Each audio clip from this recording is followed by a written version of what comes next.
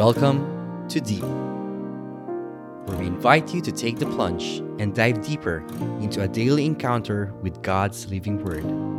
Journey with a collection of personal reflections of other souls as we all draw nearer and deeper to God's heart.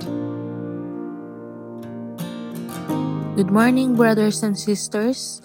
Welcome to another episode of Deep, Warless Wednesday. The Gospel for today is from the book of Luke, chapter 19, verses 11 to 28. While people were listening to Jesus speak, he proceeded to tell a parable because he was near Jerusalem, and they thought that the kingdom of God would appear there immediately. So he said, "A nobleman went off to a distant country to obtain the kingship for himself and then to return. He called 10 of his servants and gave them 10 gold coins and told them, 'Engage in trade with this until I return.'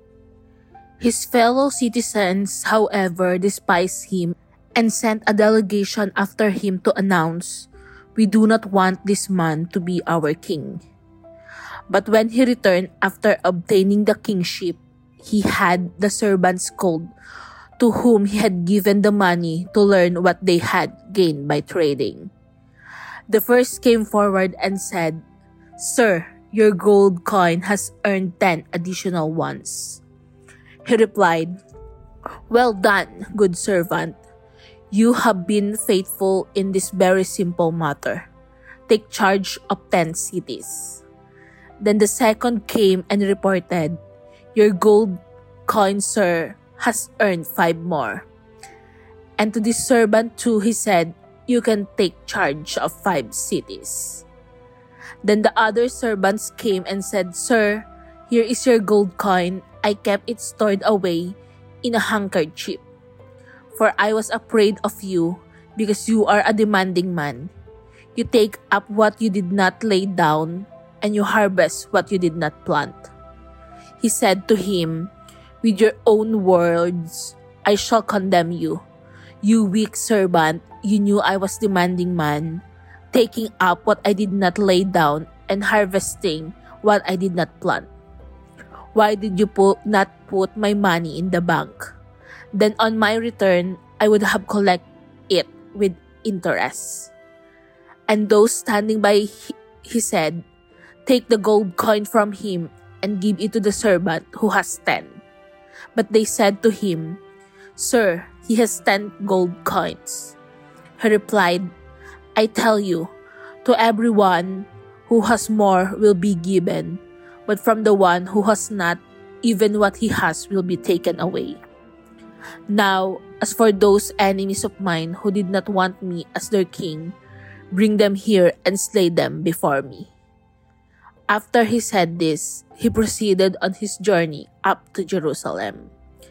This is the word of the Lord. Thanks be to God." I do believe that all of us here on earth has a gift from heaven. It's a talent, probably in wisdom, or in singing, dancing.